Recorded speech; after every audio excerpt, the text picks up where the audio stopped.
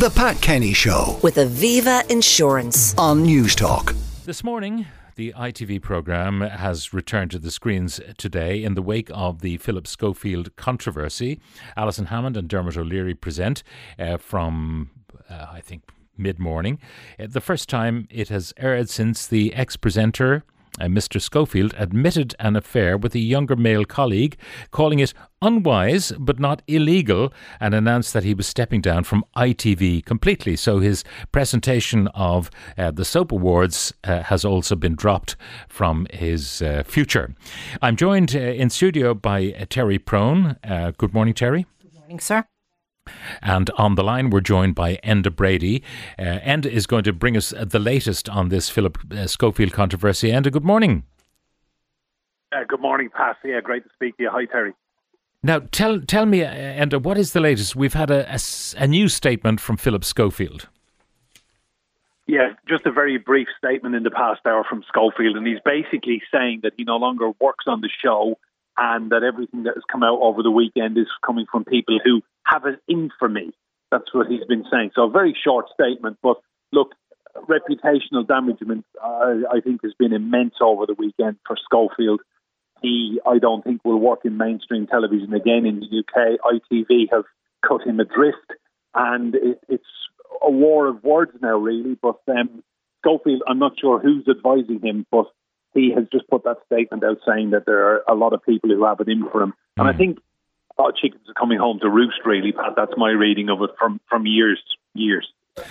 His statement goes, I am free to say this since I no longer work for This Morning. I hope you've noticed that it's the same handful of people with a grudge against me or the show who seem to have the loudest voice. This Morning is the best show to work on with the best people. In all the years I worked there was no toxicity. You can listen to those persistently loud voices if you like, but the thousands of guests over the years, thousands of staff and crew, hundreds of presenters and contributors all know it is a family of wonderful, talented, kind, hard-working people. So, he's saying there are a few people, knives are out. He acted unwisely, if not, to quote from him, if not illegally, so he's gone. Yeah, he's gone, and he won't be on that show again. You know, initially when all this emerged, Schofield made it clear that he felt he would be presenting the National Soap Awards next weekend, which he has presented for almost 2 decades non-stop. And he hinted that there would be other big TV projects in the pipeline with ITV. None of that has come to pass. I mean, I was told within an hour of that statement last week that he wouldn't be doing the Soap Awards and he wouldn't be doing anything more with ITV, and that he was quite deluded. That was what the word was on the inside track that I was hearing from TV people in London. So, look, it's hugely damaging for him, and I think ITV now will be trying their utmost past to stop that damage and the reputational damage that has hit Schofield from impacting on their brand. But there are reports this morning in British newspapers that ITV have lost about £2 million worth of advertising all over this. And I think questions as well about the judgment of senior leaders, management at ITV that launched an investigation that didn't really scratch the surface, and questions as well over Holly Willoughby. So it's a complete mess for ITV. It really is. Do you think Holly Willoughby can stand the heat, or will she be axed as well? Look, she's a really sharp girl. I think she's very switched on. She's a good broadcaster. She looks fantastic. She has friends in all the right places. I think privately she will be very angry that her career is being threatened by his actions. I mean, for a man like Philip Schofield to come out and issue a statement saying that the relationship was not illegal, I mean, it's absolutely staggering. This was a guy who was perceived to have been so squeaky clean. I mean, you've seen the car adverts that he was on the last 2 years, the wholesome image, the family man with the wife and children, and it's all imploded spectacularly. And I think Holly Willoughby, holds quite a bit of power now with ITV bosses, because if This Morning is to survive, they really need her, but it all hinges on who they put with her now. Okay, so you believe that it can survive with her career can survive, that she has not been too tainted by her association with Philip Schofield? No, I think she has played a clever hand. She's put the statements out. I mean, she must be mortified, because she sat on this sofa with this guy for, 13, 14 years. She stood by him when he came out. At couple of years ago, I spoke to people who were in the room at that time, and they said the phrase that was used to me was that you would have needed a heart of stone not to have been touched by what he was saying and how he was left feeling, and the kind of tension that was in the studio that day. That's what the phrase that was used to me. You would have needed a heart of stone not to have been touched by Schofield. And I think all the support that Holly Willoughby gave him, I think right now, privately, she would be very, very angry indeed, because he lied to her, he lied to his family, he lied to the management, and his reputation right now is in ruins. All right, his career effectively finished. Enda Brady, thank you very much for joining us. Terry Prone, chairman of the Communications Clinic, columnist with the Irish Examiner. Terry, where do we go from here? Where does ITV go from here? Or is it, in most people's minds, a big blob, and if there's something they like on it, they'll watch it? They don't care really if it's Channel 4, ITV or BBC. You go where the show you like is found. That is true to a certain extent, but reputation damage corporately is like a blood stain. It doesn't stay where it should stay. It begins to seep into everything else. And that's what ITV is looking at now, because first of all, you had a young man, and we don't know whether it was when he was 15, 16, 17, who said at an awards ceremony that he loved Philip Schofield. And this went back up the ranks, and ITV asked questions.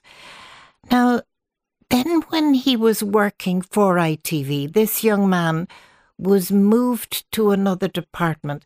Now, the minute that happens, if you look at the Catholic Church, the minute you start moving people around, there's something going on. And for Holly Willoughby to accept that there was nothing going on when she was told first, and then when all of this family man stuff went down the tubes and he does this heart-rending thing on screen, for her to accept that in view of her previous knowledge of the incident with the young man, it reeks, and it doesn't do her any good. One of the problems is if you are, for example, hosting an athletics program, and you're looking at the 200, the 400, the 800 and so on, and you're commenting on it, and then it turns out that you're a doper, you're toast. That's it. You know, your opinions are no longer of any value. If this morning was that family values show, and then Philip turns out to have a rather colourful private life, shall we say, to put it kindly, then he just cannot, it cannot be sustained. But it's not just him, and his career is absolutely gone. And one wonders, what on earth is the point of this statement that you read out? What did he think he was achieving by bad-mouthing this? I think it was a handful he talked of, people who had it in for him. Well, why did they have it in for him? What had he done on them that made them want to come out? And secondly, if you look at the people who have come out, one of them is a gynecologist, I believe, certainly a hospital consultant who used to appear on the programme. This is not some venomous little person who has been axed from the show. Are there difficulties, though, if you disapprove of someone's conduct? And I'm presuming for a moment that any conduct, misconduct, whatever you want to call it, happened when the individual was over 18. So you go to management and you say, I don't like the relationship between this older, powerful figure and this younger, powerless figure in the organisation. I disapprove of it entirely. I mean, in legal terms, they're two adults. Absolutely. And the corporate morality and the private sexual morality have to be kept separate. But the issue is also the power issue and the fact that this man had influence within the organisation. And ITV, in retrospect, don't seem to have interrogated the thing as well as they might have. Now, we don't know all of this yet. The only winner so far, oddly, is the Daily Mail, because the Daily Mail raised it early, and it's understandable. I think today they have 5 separate pages on it. They are saying this wasn't interrogated right, and it certainly does affect the corporation. But the other thing, and the rather more important thing, is advertising money is what decides all of this. If you look, Pat, at any of the American television scandals of the last 4 or 5 years, since Me Too started, really, it was when advertising money walked that the compere, the presenter, the facilitator, whatever they were, got fired. And similarly, I think Enda Brady said that €2 million had been lost, or 2 million quid had been lost in advertising. If you look at a company like Marks and Spencer that does a lot of sponsorship of Holly Willoughby's clothes for you, they're going to look and say, this, whatever about the way it was investigated originally, now it's a seeping squalor. Do we want to put money into it? Most of the contracts that these presenters would have would be some sort of admonition not to bring the organisation into disrepute. So they'd have no difficulty getting rid of Philip Schofield on that account. They normally pay them off, mind you. They give them the full value of the remaining months of their contract. But the difficulty for management in dealing with issues that are raised in this informal way by, as you mentioned, the gynecologist, and Eamon Holmes, I think, said he raised the issue, is that, in this woke environment in which we now live, maybe management felt their hands were tied, that you can't be actually interfering with people's private carry-on if they're adults.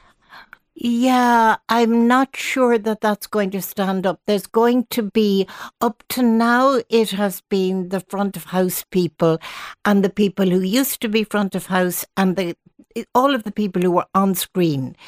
I think that there's going to be much more investigation. The classic thing, who knew what, when, and was there action that could have been taken? Because whatever about morality clauses and all that stuff that you find in those contracts, there has to have been a management possibility of saying, hang on a second, we have a presenter here who is actively selling family values, and a grave suspicion that he is not manifesting those family values in his private life. We do need to talk to this man. Okay, so you can actually, even in this woke era, you can intervene if it seems inappropriate, and that may not be illegal, inappropriate. However, if we're talking about someone who was a minor at the time of any of this kind of carry-on, whether there was grooming going on, and that has been denied by Schofield, then it becomes a different matter. Then it becomes a very different matter, but he is not currently accused of that. But nonetheless, the very fact of the relationship starting as early as it did.